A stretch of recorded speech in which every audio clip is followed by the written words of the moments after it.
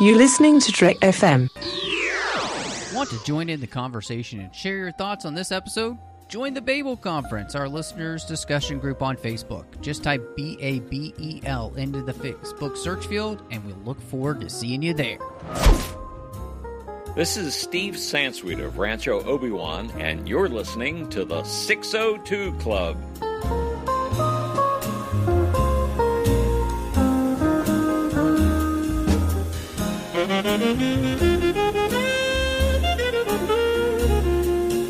Welcome to the 602 Club, Trek FM's local watering hole, coming at you live this week from Corellia. Gosh, I just love a good Corellian ale. And with me this week to chug Corellian ale and to talk some Star Wars, the one and only Bruce Gibson. Chugga, chugga, chugga, woo, woo, I'm chugging that ale. Oh, man. Well, it's great to have you back here, Bruce, as we're getting closer and closer to the Rise of Skywalker. I know. See, this is what I love, because I'm seeing it on the 19th. And now that we're in December, it's so easy for me to say how many days are left, because I just take today's date and subtract it from 19. And I go, oh, this is how many days left. I do that every day now. Yeah, it's pretty crazy that, I'm just super excited, mainly, too, because as of this recording, I have 13 days of work left this year, so it's also very exciting. Ooh, I hadn't thought about that. That's a good thing, too. I know. And what's so great about it is that the night that I see The Rise of Skywalker the first time on that Thursday night, the next day I'm free. I don't have to work or anything. I just get to bask in the glory, hopefully, of The Rise of Skywalker. Yeah, I'm taking that Thursday and Friday off. Very nice. Because I have a feeling I will have to work some of the holiday period. Some of it. That's what you get for being in showbiz. Yeah, that's how it works. People chugga, chugga, chugga. Well, before we get into the show today, as we're going to be talking about Resistance Reborn, the Star Wars book here for adults that came out that helps set up the Rise of Skywalker. But like I said, before we do that, just a quick reminder, you can find us wherever you get podcasts. Look, it's the holiday season, and whoop-de-doo and dickory-dock, and if you want to give us the best review, we'll read it out on the show. That's the best gift that you could give us. Hit us up with a star rating and review over there on Apple Podcasts. Of course, you can get us wherever you get your podcasts, and make sure you do yourself a favor and subscribe to the show, so as soon as that I drop a show, you will get it. You can find us on Twitter at TrekFM, Facebook at facebook.com/TrekFM, and we've got the Listeners Only discussion group there on Facebook called the Babel Conference. You can also go to trek.fm/contact, choose a show, choose the 602 Club, and that email comes to Christy and I, and we can talk to you about that way. And then last but not least, want to say a huge thank you to our associate producers here through Patreon, Ken Tripp, Davis Grayson, Wyan Maillet, and Daniel Noah. Really appreciate these guys for supporting the show for so long and being associate producers here. Now, Patreon is the way that you can help support the network and make sure that everything that we're doing here on the network keeps coming to you. There are a lot of shows coming out, and if you notice, we just started a brand new podcast because Star Trek Picard is going to be coming out. So with that and The Edge and everything else that we do here, we cannot do this without you. So go to patreon.com/TrekFM and see how you can become part of our team. Every little bit helps a month. We got some great contribution levels you can give at, though. Again, that's patreon.com/TrekFM. So, Bruce, this book, Resistance Reborn, starts pretty much right after the Last Jedi. And what we have left in the Resistance is the Millennium Falcon and a few starfighters. And I was really fascinated that, honestly, I think this may be the worst spot for any of our heroes in any of the movies in any of the Star Wars parts of the saga. I can't think of a worse position to be in than basically having like 6 ships to your name, and that's the Resistance. Yeah, not only that, but there are some members of the Resistance that aren't even aware that they're down in numbers by that much. And so they're told in this book that, oh yeah, we just have this ship left or these few people left. So it really is at a low starting point. You're right. Right after The Last Jedi, I remember in this book, Leia says it's only been a few days or something, or she's thinking it's been just a few days since Rey came to Crate on the Millennium Falcon and took them off the planet. And so, to me, this book feels like that ending of The Last Jedi where hope is at an all-time low. The resistance is at an all-time low. And now it's like, okay, we have to dig our way out of that. We have to come out and rise above where we are and get numbers. But I don't know how they're going to do it because the First Order is everywhere at this point, and the Resistance isn't getting the support that they thought they were going to get. I'm just imagining the theme song to this book is "We're at an all-time low" instead of high, right. So yeah, yes. That's exactly where they are. No, and I'm right there with you because I think it's interesting that this book, its whole purpose of existence is to help kind of lay that foundation for the Rise of Skywalker and kind of how the Resistance can go from zero to hero by then. Because, like you said, how did they get there? I mean, you legitimately have the Millennium Falcon and the starfighters left in the Black Squadron. That's it. It's legitimately 5 ships. 6. I mean... how do you go up against hundreds, if not thousands, of ships? Yeah, and I mean, they had a good run in the sense that the Holdo maneuver takes out a lot of Star Destroyers, but still, the First Order, like you said, is everywhere in this book. And so I was just really fascinated with the fact that we truly, where The Last Jedi ended, where it was just the Millennium Falcon, that's pretty much the sum of the Resistance. And so moving us forward, do you feel like, it just kind of overall, by the end of the book, do you feel like this book put you in a place where you could imagine, because we've also read the comic, Allegiance, so we've seen a little bit after this story, and the Resistance obviously is continued, but do you feel like these are helping you put you in a place where you could actually see the Resistance in a year building up to taking on the First Order in any capacity? Not really. I mean, you mentioned this book and the Allegiance comic, and today I just finished reading Spark of the Resistance. So it all falls into this realm of, and then this time period of building the Resistance. But what I don't see is that much of a Resistance or rebels or whatever you want to call them at this point. I don't see them being built as something that big and powerful yet. It's like they're still, scraping what they can gather and getting the support that they need. I mean, there's hope there. And I know that's a big message, at least here in the sequel trilogy and in these books, the whole thing about hope. But if these books are any sign of where we're going to start with the Rise of Skywalker, there's still very little of the Resistance because there's so many planets and governments out there that are afraid of the First Order and are not willing to step up. So I can't imagine reading these books, and especially this book, and going into the Rise of Skywalker and seeing, oh my gosh, look how much they build up. The Resistance has a huge army. They got tons of ships now. Maybe that's going to happen, but I'm not getting a sense in these books that's going to start that way in the Rise of Skywalker. Maybe it happens during the Rise of Skywalker that they get all these other ships. Well, and I think so, absolutely, because I keep thinking of that shot in the trailer where you have all of those ships. I'm like, where do all those come from? And I'm guessing, spoiler alert, that comes from the very end of the book where Poe says we're going to go help people, and then hopefully they'll want to help us, basically.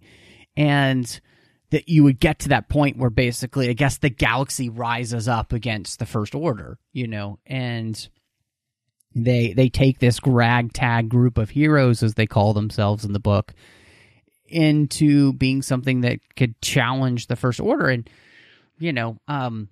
I think back to like Return of the Jedi, and you look at the fleet that the rebels have, and it's not a huge fleet at all. No. So you know it can be done, but at that point there was also a pinpointed like place and person that we're going after, with the Death Star and the Emperor being on the Death Star and all that stuff. So I feel like there's a lot of work to do, and it seems as though I don't know. I was kind of hoping that I guess the Rise of Skywalker would take place maybe 2 or 3 years later, so it would feel a little bit more, doable. So I don't. It's an interesting question to me how you go from 6 ships to the myriad of ships that we saw in that trailer, with the Ghost included there. Hoping it's the Ghost, crossing my fingers. So I don't know. It just seems implausible, at least even by the end of this book, because I don't know how they get there, especially with the way I feel like almost in some ways that they've set the power of the First Order to being almost insurmountable. Yes. Because they're everywhere. I mean, it just seems that every planet, the First Order is either there or they're coming there. So it does seem to be huge. And of course, anybody who's listening to us talk about this after seeing The Rise of Skywalker are probably laughing at some of the things that we're saying now. But since we haven't seen that movie, I'm just going to predict that what is going to happen is that all of a sudden these ships are a big surprise to the Resistance. The cavalry comes in as this big surprise, because the way these books are set up does not lead you to believe that they're going to have a full army by the time that movie starts. So something's going to happen where they're like, oh, we're at our lowest low, and all of a sudden, boom, all these ships show up. The call has been answered. They're all coming. And you need that because the First Order is so huge that you need a big resistance to go against them. And everybody's going to step up at the last minute. That was something that I was really interested in the book, is that the power of the First Order seems to be so massive. And one of the ways, like you mentioned, they're kind of everywhere. And the reason that we get no answer to Leia's call in The Last Jedi is you see that the First Order has been rounding up those that are sympathetic to the Resistance right after the destruction of Starkiller Base. And so that's one of the reasons we don't get an answer to the call, because, like you said, they are everywhere. And not only that, but they've already been taking the allies the Resistance may have off the board before they can even be called back into action. So again, as we're kind of mentioning, the First Order just seems so omnipresent that it makes it hard to see how the Resistance has a chance. Exactly, because I'm just picturing the fact that when these planets get word that here comes the First Order, they may not have an army to fight them. So they just have to go along with the First Order. They're suppressed by them, or maybe they are sympathetic and, they're part of the First Order, that they've been waiting for something like this to happen because maybe they didn't like the New Republic. It was also suggested in this book that, Leia kind of speculated, well, maybe our transmissions are getting blocked. Maybe the First Order is doing that. It could be a combination of all those things. So for the First Order to take over so quickly, there's so many different options that are on the table, from planets that welcome them, planets that don't welcome them but don't have an army to fight them, so they're suppressed by them, or planets who maybe are fighting or against them, but their communications are being blocked, or the Resistance communications being blocked and getting to them. And so no one really knows what's going on. The only way you know what's going on is actually showing up to the planet and see what's happening. So I think there's a lot of miscommunication. There's a lot of confusion.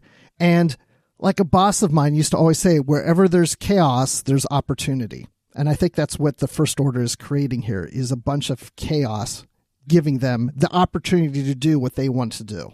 Yeah, I find that really fascinating, of the way that the First Order has gone about things, because we saw in Allegiance, and we're seeing here too, where they're coming to planets and they're demanding basically money, tribute, to not destroy your planet, so that they can rebuild the losses they sustained in The Last Jedi. But at the same time, they're also rounding up Resistance supporters so that they can't be influential or help the Resistance gain a footing again. And I think what it goes to show is really just how powerful and big the First Order was coming into The Force Awakens, which I guess kind of still leads to a lot of questions then how that was even possible in the first place. And, I feel like when this trilogy is done, there's a lot of gap filling that I would like to see because there's a lot of questions that have been raised through each of these films that I just feel like even in that, like, how does the First Order become so powerful and nobody really seemed to know about it enough that they're not, crapping their pants. Oops, I crapped my pants. Yeah, especially if they know that, oh yeah, there's this First Order and it's way out in the middle of nowhere. They're not even getting involved, but they're building an army. They've got so many ships. They got so many people involved. You would think they would be crapping their pants. Like, holy crap. Like, no pun intended. But it's like they're building up a huge army. They're going to invade any day now. We got to take them out before they even come here. But they just seem to have, well, we're fine. We're not worried about the First Order, except, we have this, group called the Resistance, led by Leia. That's, they're kind of protecting us. They're kind of watching things, but, we're not that worried. At least that's what it seems like to me. I mean, if anything, you would think going into this trilogy, if there's a First Order like that, to that magnitude, that the New Republic would know about it, and you would see a huge New Republic army that is just waiting or getting ready to attack themselves. And when you come into the new trilogy, it would be like, holy crap, look at this. We thought there's been peace all these years, but instead, both sides are preparing for war, and no one has made the first shot yet. And you're just anticipating what is going to happen. Absolutely. And, I think this is this book here is really a book that helps kind of sell that, the fact that we are in this place, like that the First Order really is this powerful. And again, it's going to be interesting then to see the film, to see how in the world the Resistance can find a way to exist. Even find a way to exist, which is going to be really interesting. So, which they should really be angry. That's the one thing we're missing from these. I would think people in the Resistance should really be angry that they really weren't supported and that the New Republic was not backing them with a stronger army and doing anything to prevent the First Order from even coming to attack. Like, they're just sitting ducks. They're just waiting for something to happen. I mean, now the results is, the capital planet has been destroyed. The government's in disarray. It's gone. And it's like, there's just a few of us left. And you would think somebody would be saying they should have listened to us. No one listened to us. They just allowed this to happen. And now we're in the situation that we're in. Well, Bruce, you see, what you don't understand is that, the First Order is really just the JV squad. You don't have to worry about them. So, yeah, there's some interesting things to me always has been about this trilogy, where there's some interesting politics in there about, looking at, threats and that kind of stuff and whether or not you take them seriously or not. So, yeah, I mean, in this book, again, as we're saying, really goes to show the power of the First Order. This is a mighty organization and one that has the ability, it looks like, to extinguish, the spark of the Resistance. And so I think that what I'm really fascinated to see now is the final film, to see how it plays out. And I think the thing that this book does, kind of summing up the first two things we've been talking about, is really, I can't wait to see how they pull it off. That's at least, I think, an exciting thing, and hopefully it turns out to be an exciting thing. Yeah, let's hope. Yeah, There's that word, otherwise, hope. wow. Whew. Yeah, I mean, well, I know that rebellions are built on hope, but I don't know if resistances are built on hope. So, yeah, who knows? So, one of the interesting parts of this book is that this is really a story about redeeming the resistance. And in many ways, this story revolves around Poe and his finding penance, redemption for his actions in The Last Jedi. But it's what I found so interesting is the way that it's not just him. That there are a lot of characters here in our story that are kind of looking for a way to make right what they had done wrong previously.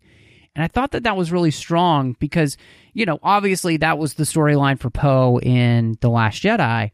But by also making it something that other people in the story are looking towards as well, I think it made the point even stronger. Like, it's not just one character kind of looking for this, but there are a lot of characters looking to find redemption for themselves and to find a way to make right what they helped make wrong in some areas. Yeah, because wasn't there a part where a character was questioning if they could trust somebody else that was part of the resistance because that person had been part of the Empire?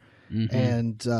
And that's where Poe made his speech of, we all have this baggage. And then, even Finn, they point out, well, Finn was even part of the First Order. Like, we're all coming into this with baggage and we're all flawed. Nobody's perfect, and not even these governments and the First Order and the New Republic and the Resistance. No one's perfect. And, it's not what you do. It's not what you did, but what you do now, like going forward. How do you make up for what you did? And I really thought, a lot of what Poe was saying, I thought was the strongest part of the book, because that really is the message. Like you're saying, it's redeeming oneself. And you can forgive someone for doing wrong, but really you should also be looking to see what they're doing to correct that and what they're going to do moving forward with things. That's the redemption right there. And again, these aren't perfect people.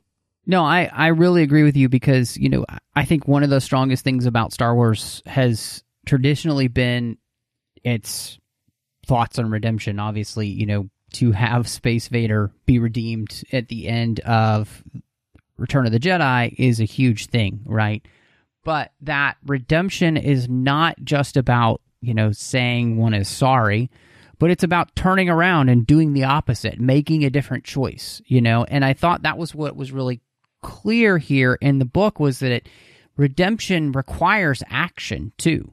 You can't just say you're sorry, but it truly means taking a different course, a different path, And what I loved is that, Poe says that it's a chance to change the galaxy, to change ourselves, and it's a choice. And I love that you get Zay from Battlefront 2 saying a choice to be better, right? And I thought that was really strong because, by alluding to the fact that we've all royally screwed up in our lives so many times that sometimes it can be a downer, the way to move forward for all of us is to find a way to be better, to learn the lesson from our mistake, to turn around and walk the other way, and I just think that's a really strong thing, because if someone wants, forgiveness in this world, to earn forgiveness from somebody, obviously it's a gift that somebody gives you, forgiveness, but to really truly earn that in our world, there has to be action showing that you're also going to be willing to change too, and I think it's just really important. I've seen so much of our world kind of move into a place where forgiveness just doesn't even seem to be on the table for people, even if they're willingly turned around, and been different. We've all done dumb things in our lives that we wish we could take back, stupid things, horrible things even. And if we aren't willing to give each other the chance to be better, then none of us have a chance. What you were just saying made me start to think about Luke. And I'm talking about the Luke in The Last Jedi. Yes, I know. He's the same Luke in all the movies. But when we see Luke in The Last Jedi, it's like he's not perfect either. And he had a situation where he, at least he believes he messed up by losing or Ben Skywalker becoming Kylo Ren, losing him to Snoke, and what happened to his Jedi Order. And he feels like he screwed up, and he walks away from it. He turns his back on it. Instead of doing exactly what, like you're saying, it's like, okay, we've all screwed up. You got to move on and just make it better. Make that choice to be better. And I don't know if he made the choice to be better. Maybe he thought he was. I don't know. But I think that's a lesson that he could have learned from this. And maybe that's part of the message that we're going to get in the next movie, is this choice to be better. About when you're down, when you do things wrong, you just pick yourself back up and you just got to keep going. You just got to make up for it and just keep going and keep doing the right things. And maybe that's part of the character of Luke, is he had so many successes that when he messed up and failed, he just didn't know what to do about it. And he just closes himself off. And he really needs to sit down with Poe and have Poe tell him, look, man, I've screwed up too. But you know what? You can make a choice and do better. Yeah, I think that's really good. And it's funny how that kind of applies. Last week, Christy and I talked about Frozen 2. And one of the big themes of that movie is when things aren't clear, when you don't know what to do, the only thing to do is to do the next right thing. And I feel like that's kind of the lesson of this book, is the next right thing. And each one of these characters knows what that is intrinsically in their heart. Like Poe knows what he needs to do to find redemption, to earn, to do his penance. And all of these characters in many ways are doing that. And I think it's just an important lesson for us that, if we want to be better people, if we want to be different people, we have to do the hard work of doing the work. And that doesn't mean quitting, or like you mentioned, with the Luke story of him kind of just like giving up and running away and like thinking the only answer is not doing anything. Inaction is usually the worst, the worst way to fix a problem. And so I really just appreciated this. And I think, you mentioning Luke, there's that, the new Secrets of the Jedi book that had just come out. And a lot of that is Luke talking about the ways in which he made mistakes, which I thought was really interesting. And him basically admitting that, him putting all of his baggage on the Jedi, that wasn't the Jedi's fault. That was his fault. Right. And, exactly. So this is also that story of people with the Resistance here. I think part of this is also,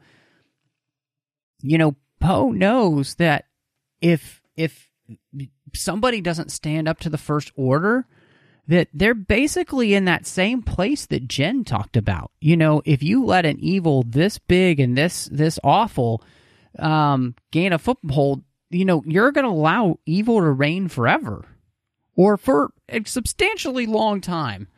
And the galaxy is going to suffer for that. And so, like, they really are the only hope. And that means that they need to allow themselves to be forgiven and to move on. Again, you just got to go to the next right thing. And it is surprising to me that there isn't more of a resistance to the First Order than what we've seen, because, if all of a sudden the Nazis of Germany, if Nazis of Germany arose, they were hidden and they just came in and started invading, I think we'd all like freak out, and really start fighting. I mean, these people were under the rule of the Empire for 2 decades. And you think they'd say, we're not doing that again. No way, no hope, no. Unless these planets, a lot of them were okay with the Empire, and we just don't know it. There's so much opportunity, it's like you're saying. within this galaxy to explore this on a bigger scale. We're always focused on a core set of characters, but I really would love to know what's going on with all these different planets and their own planetary governments, and if they just kind of go with the flow or if they're intimidated or whatever. But I would just expect that they would all step up immediately and join this resistance. And that's not what's happening. And maybe they need redeeming, they're not stepping up. They're not doing that choice to be better. They're allowing things just to happen.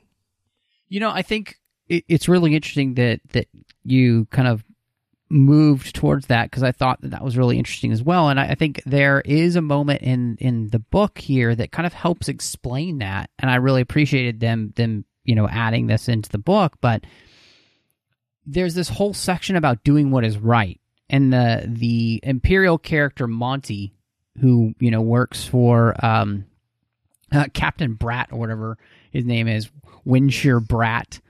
Perfect name, because he is a total brat. Oh my gosh, he's awful. Yeah, he is awful. So, but I loved him having the conversation with the informant that he meets at the bar. And the guy asks him, why did you join the resistance? And he's like, I didn't. He's like, something had felt wrong when he saw the prisoners come in. And it not only felt wrong, it felt morally wrong, and it was such an intense emotion that it had surprised him. And there was this thing in his head. He's like, I knew what the First Order had done with Hosnian Prime and that system, but he didn't know anybody personally there who died, and the news feeds hadn't been showing, they said, actual people suffering, so the evil was just kind of divorced from everyday reality. But when he was staring face to face at the reality of the suffering that the First Order was causing, he had that reaction. He knew what he needed to do. He knew it was the right thing, and he was going to do the right thing, whatever the cost was to him. And I thought that was so interesting because, it really played on this idea for me that we have to do the right thing, regardless of what the media shows us or, any of these things. Like, if we hear about these things happening, or we know that they're happening, we have to be the people that step up and do the next right thing. Otherwise, the First Order will be able to rule. That type of thing, even in our own world, and I think that's what's happened. The First Order has done a good job of PR, I guess, in that they haven't allowed these things to get out for people to really see what they're doing until it's way too late. And this, Monty being confronted by that makes that change to do what is right. And I just thought that was really interesting way of kind of showing how easy it is for people to just go along with the flow when they don't see evil face to face in a way that shows itself to be evil. And in many ways, it seems like the First Order has kind of been able to maybe portray themselves as angels of light when they're really the devil, Yeah, that's why I said earlier about wherever there's chaos, there's opportunity. And that's what the First Order is taking advantage of right now. Because if people aren't seeing news feeds of what's going on, there's a lot of confusion. And I mean, we watch a movie and we read these books or whatever, and we know everything that really we need to know that's going on.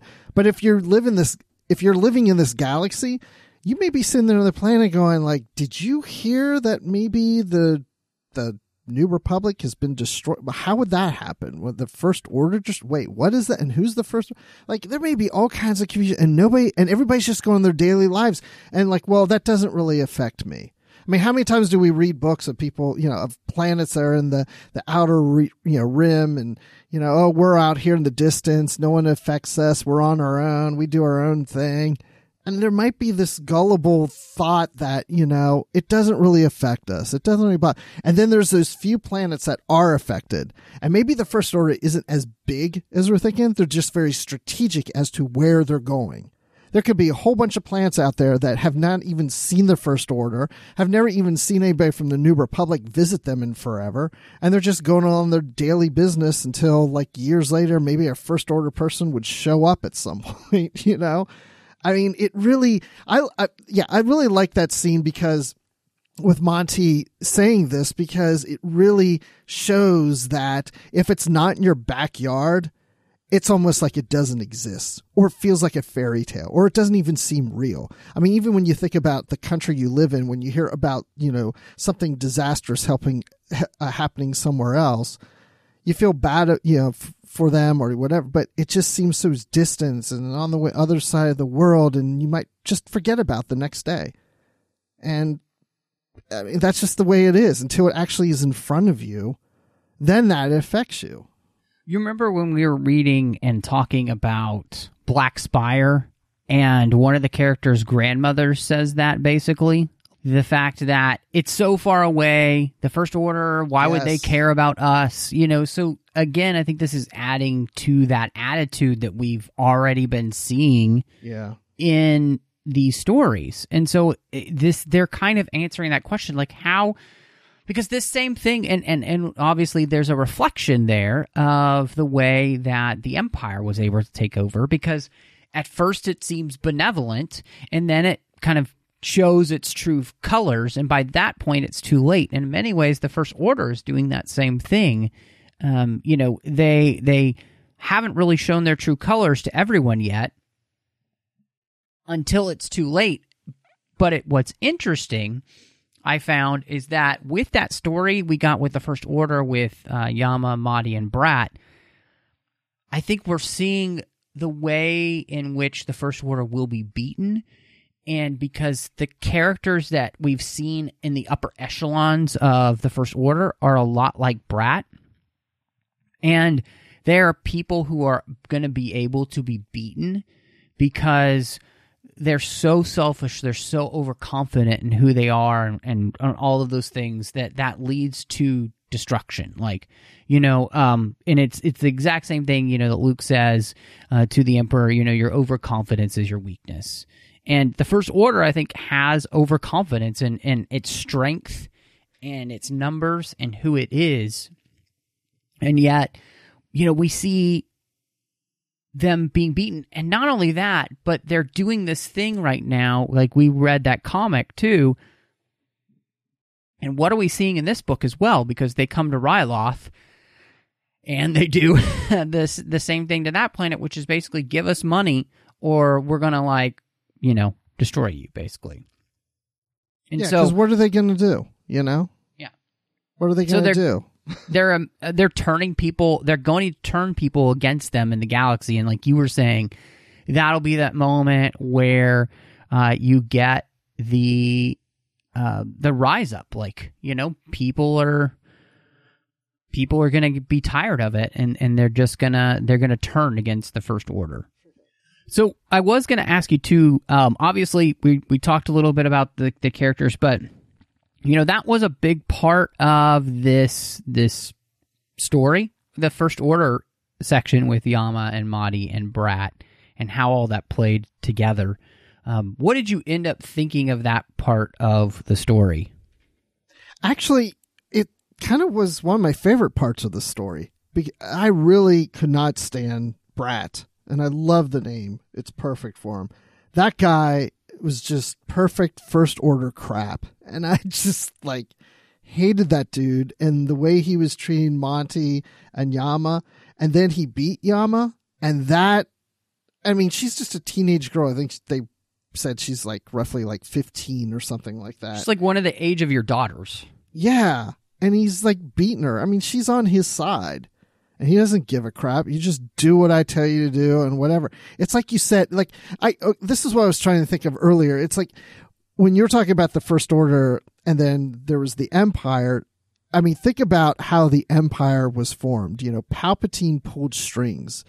is very strategic, very smart, very intelligent in how all that was formed. And then the First Order just comes in with force.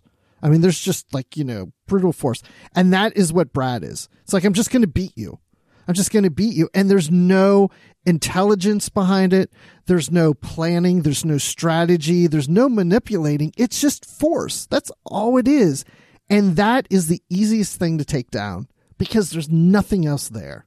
And that's exactly what they do to this guy. It's so easy. And I think that's why we're going to see the First Order go down within a year of its rise, because it is too overconfident and it's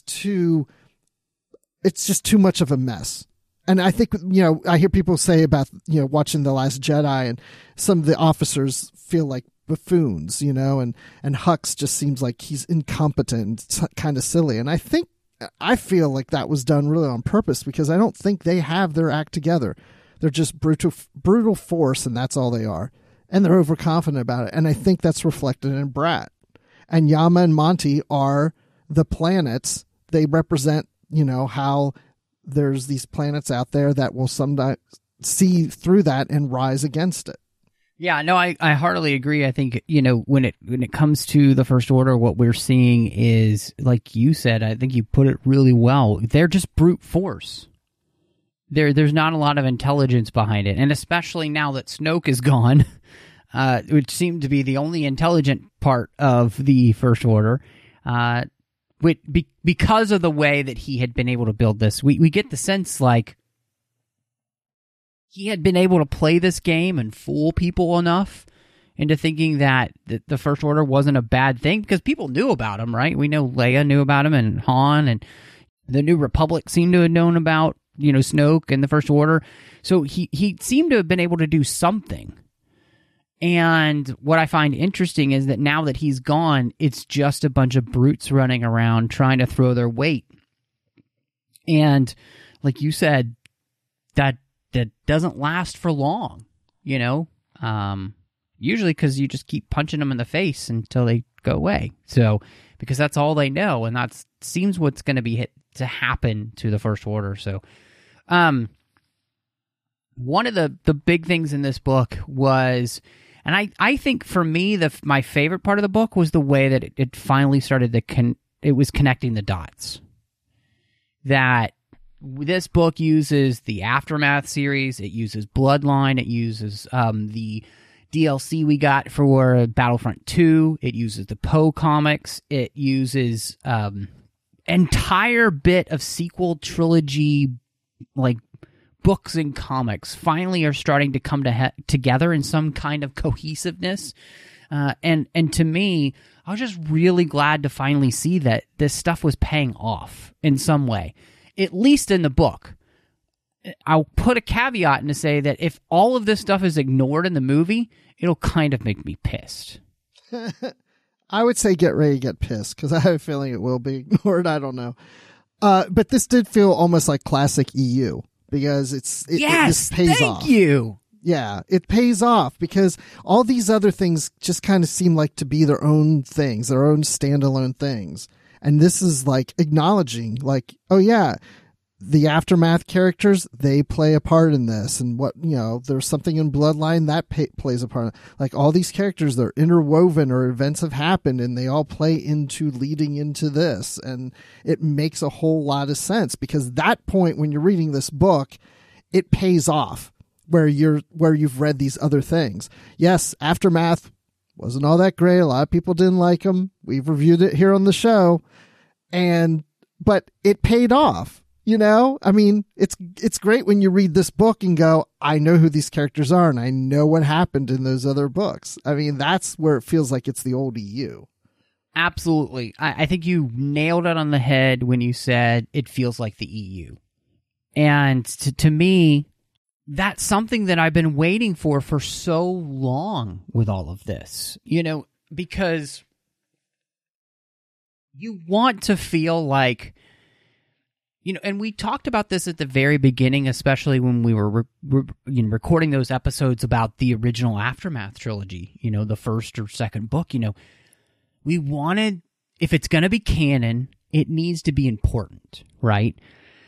And So one of the things that I'm really interested in is that, are we at the point now in the sequel trilogy where they're ready to just say, why not just pay off fans? Like, what could it hurt at this point? And this book kind of seemed to say that and do that, and I thought that was kind of wonderful, that they finally just like paid us off for all of the time that we've been putting in with these books and these comics and these video games. You know, to have Nora Wexley and, you know, Wedge come back was great. I liked that. I thought that was wonderful. I hope that they'll be in the movie somehow.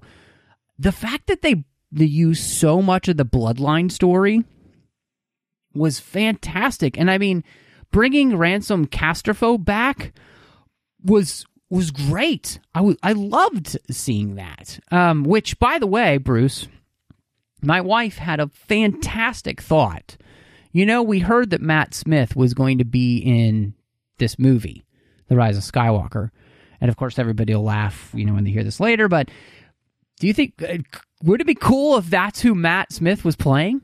I could so see that. I could see him as that character. He definitely has the right look that I could see him playing this character, which is great too, because anybody who reads this book who hasn't read Bloodline, they're going to see this character's name and there's past references, and they're going to scratch their head and say, where did this, who's this person? Like, where did this come from? Was it this in another book or something? And they go to Wikipedia, and guess what happens? Now they want to read Bloodline.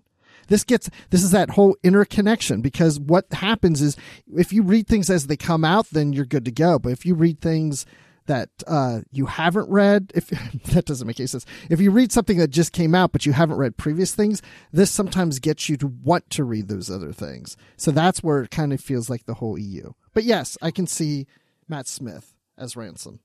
Well, and I like that you said that too, because my wife, again, and she just finished reading the book. She'd been listening to the audiobook, and so we were talking about it today.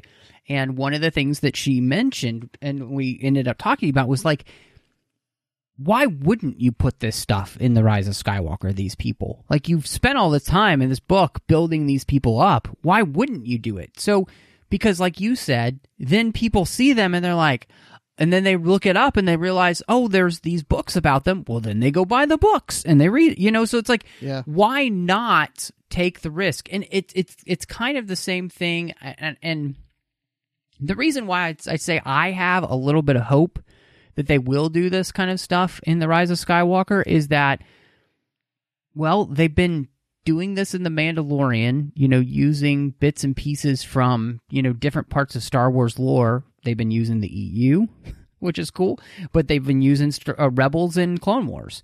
Solo brought in, you know, Darth Maul. They just went for it. You know, so we've seen places in Star Wars where they're starting to do this, and they've also been a little bit bolder in, I would say, their video games. I just played through Jedi Fallen Order, and they were willing to add some interesting things to the Star Wars canon in that game. And so I feel like maybe they're just ready to take some of these kind of creative risks, but again, pay off the fans. Like, just pay us off. Like, we're the ones keeping this going anyway. and so, like, if you make fans happy, I think it's a good thing. And like, even just the way that they use the Poe comics. I don't know if you've read the Poe comics, Bruce, but yes, I have. So, but the fact that they used that last few issues of the Poe comic to tie directly into, you know, this story as well. And so by bringing all that together, the fact that you have Inferno Squad and you have Black Squadron back, you know, you have elements of Phantom Squadron from, you know, the Aftermath trilogy, you've got Ransom Casterfo back. I mean, and we didn't even mention that General Riken is back. Yes. Which is, that's really cool. Yeah, from Empire. Mm-hmm. Yeah. Which is so funny because I turned on Disney Plus after watching The Mandalorian, the last episode, and then it recommends Empire, and I had watched some of it the other day, and I turned it on where it had last left off, and there was Riken like right away. I was like, I just read about him in this latest book. Yeah, and to me, it's cool, but it's good friend of the show, Nick Anastasio, has said, look, if you're not going to use the stuff in a connected universe, then don't tell a story in a connected universe. Go tell your own story in a different universe. You know, you have all this stuff out there. There's no reason not to use it. And this book kind of finally felt like they were like, you know what? We're going to bring this all together, and we're going to pay off the fans. And I was really happy to see that. It was my favorite part of the book. So, and not only that, but they worked in Maz Kanata too. Yes, which was interesting because we've heard that she will be in the movie. So I was interested to see her in the way that she kind of played into things. It added kind of, I think, to the mystery of the character of Maz Kanata, who she is. She still seems like an enigma. So, but the way that she helped them seemed very Maz-ish, if that's a word. Yeah. It's not. She kind of does this thing where it's like, I'm not helping you, but I am helping you. And they're like, what? Just go on. Just head off. There's nothing I can do for you now, but you'll see. You'll get it. It's like, she's somebody who would be very frustrating to deal with. Like, you know, you ask her to help and she doesn't, but then yet she somehow does. Yeah. Well, and I thought, it has slight bits of Yoda in it, right? You know, like that. Mm-hmm. There's this enigma about them. You don't quite understand them, but oh my gosh, she's Baby Yoda's mom. There you go. So I like that. Another couple of random things.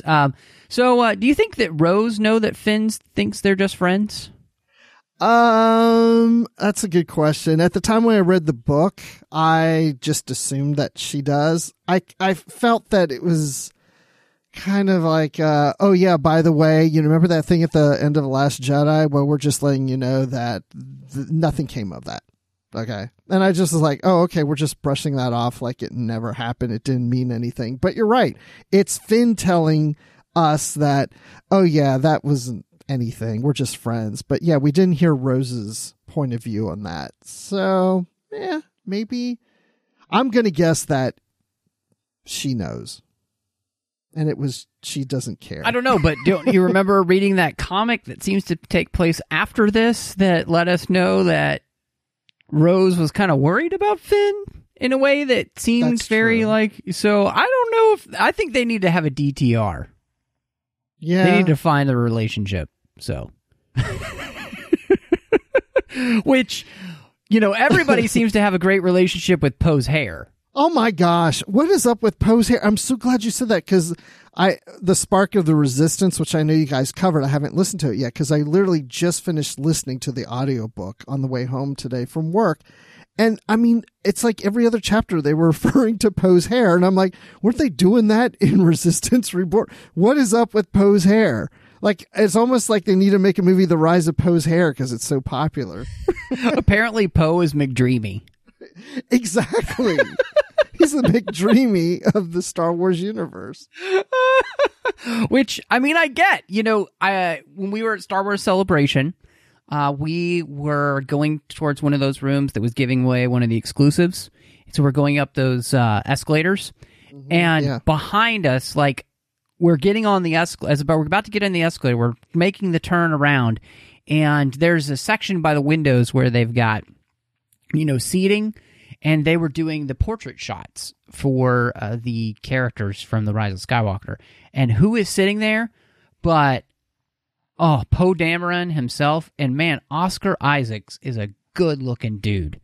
He's just a good-looking guy. So I totally get it that people are obsessed with Poe's looks because he looks good. It's the hair. It's the hair. It's the hair, you know, yeah. I know everybody can't see us, but, you know, Matt's got some good hair going, too.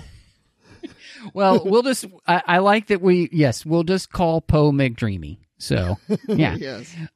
I wanted to ask you just about the finale of the book, because if I have one complaint, I feel like this book is too short. I feel like it wraps up too fast. I'm glad you brought this up. I didn't think of that, but yes, I can see that for sure. And I'll tell you why I didn't really notice that at first, because the one thing, and I don't even know how to convey this because it's not really a complaint, but it's going to sound like it is.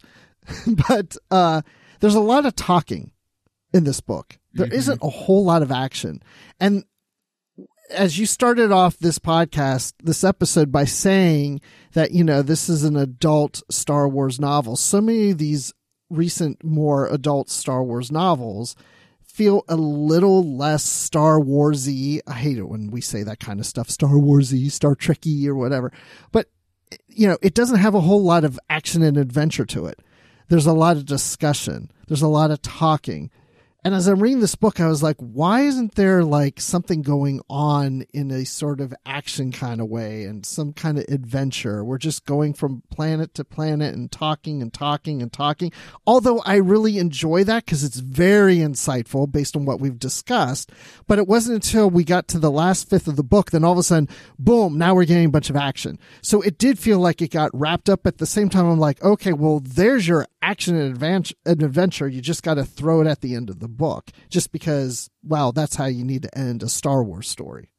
Yeah, I think the thing about it to me was the author threw a lot of problems at the characters in each of the different missions, because what's crazy about this book is they all come together and they then go on 3 different missions.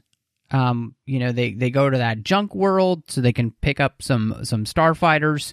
And then there's 2 different sets of teams on Corellia, one trying to steal these ships as well, but then the other team trying to get a hold of this list. This list that the First Order has of all the people that it's been, taking and putting in these kind of like work camps all around the galaxy, people that were, sympathetic to the Resistance. And like you said, I would say that that's probably about a fourth of the book, the last bit of the book. And it just goes by like that. And it just felt like it was a little rushed.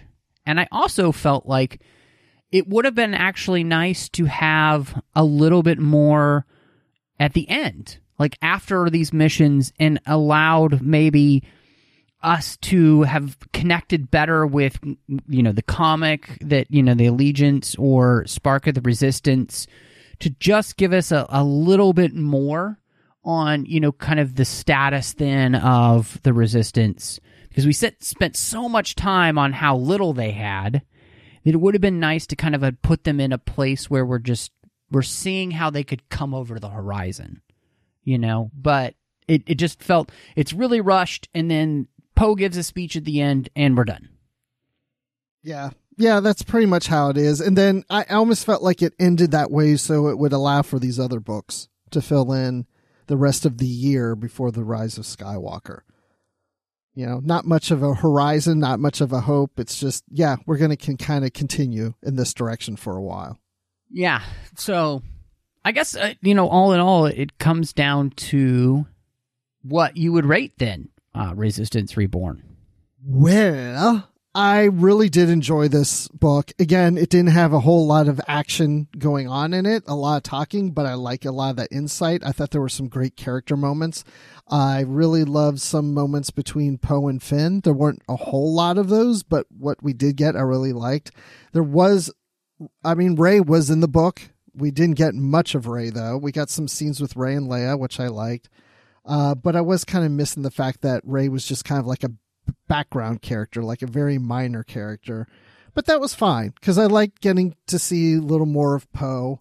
I know you can't concentrate on everybody, but it was great seeing Poe with the Black Squadron and just really seeing those minor characters being developed and their interaction and their infighting with each other and learning from each other, and just learning how the Resistance is going at this moment with the First Order and how it's just, there isn't much of a resistance group, and how are they going to go up against this big and organization and all what's going with the planets and such. So anyway, long story short, I'm going to give this 400 out of 500 First Order ships that we still don't know what the other 100 are doing yet.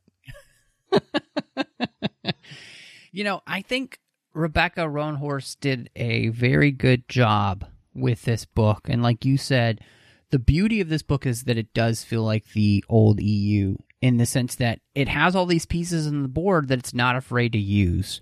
And I love that. I absolutely love that. And I think this is the thing that I'm really interested to see, honestly. Once the Rise of Skywalker ends, I want a ton of books in this era, or I want a cartoon series in this era, or something to do this where it's filling in all of these story gaps. And it'll be interesting, obviously, to see what questions we still have left once The Rise of Skywalker comes out. But I think this book did a great job of kind of helping set maybe the foundation for what the Resistance will look like when we get to, when we get to The Rise of Skywalker. I like to think that the Corellian Corvette that we see in the trailer is the one that they stole here from Corellia. So that's fun. And, I hope that we see Ransom Casterfo and we see Wexley, Nora Wexley, and Wedge. I hope we see somebody playing Riken. All of these. I hope we see all of Black Squadron. We had Jess in The Force Awakens. I hope we see her back. So all of that kind of stuff. I just want this stuff to be there because I think this book, when it's at its best, it's paying off the fans. And I hope that the film does that as well. So, Bruce, we have a brand new segment here on the 602 Club. It's called Recommendations. And that's where we recommend something that we've either been reading or watching or listening to. And so I'm wondering, what are you going to recommend to the listeners? Okay, so I do want to recommend something, but it's something I haven't read. But it's been recommended to me. I've had it on my shelf for probably 20 years and have never read it. But it's a EU, it's a Legends book, Star Wars The Mandalorian Armor. And the reason I'm mentioning that is because that we're watching the Mandalorian series. I think now would be a good time to read this book. It's by K.W. Jeter. And spoiler alert, Boba Fett survives the Sarlacc pit. And I think it would just be an interesting read now that we've had The Mandalorian, and that's going to be ending its season soon. And then going into a book called The Mandalorian Armor, I think is a good recommendation. Yeah, that's awesome, man. I am going to recommend season 4 of The Man in the High Castle. Been watching that, and I only have 2 episodes left, and I'm really enjoying it. So I'm going to recommend that. We've covered the last 3 seasons on the 602 Club, and hopefully we'll get Nick back as we go into the new year to talk about that too. So I highly recommend that. I'm really interested to see how it all wraps up. But Bruce, if anyone wants to catch up with you, it's so great having you back. We'll love having you here in the 602 Club to talk about another Star Wars book. Where can people find you? You can find me on Twitter at Admiral_Rex. You can find me here on the network doing Literary Treks with Dan Gunther and Live from the Edge, where we do a live show on YouTube the day after a Discovery premiere, and that's with Brandy Giacola. And you can find me on the Star Wars Report podcast.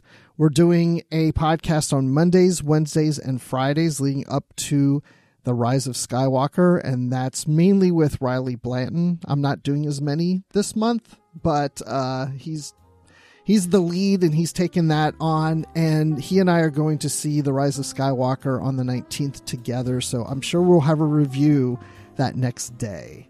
And, of course, you can find me in the Babel Conference. Well, and you can find me on Twitter, Instagram, Letterboxd, Vero, under the name MattRushing02. I am here on the network, also doing when Chris Jones and I get a chance, we talk about Star Trek Deep Space Nine and the Orb. You can find me over on the Nerd Party Network. I'm doing 2 shows. If you love Star Wars, and you probably do if you're listening to this, please check out Aggressive Negotiations that I do with John Mills, where we talk about Star Wars each and every week. You can also find me doing Owlpost with Drea Kaufman. We talk about Harry Potter, 1 chapter at a time. And then last but not least, you can find me doing Cinema Stories, where I talk about films through the lens of faith with my good friend Courtney. But thank you so much for joining us, and may the Force be with you.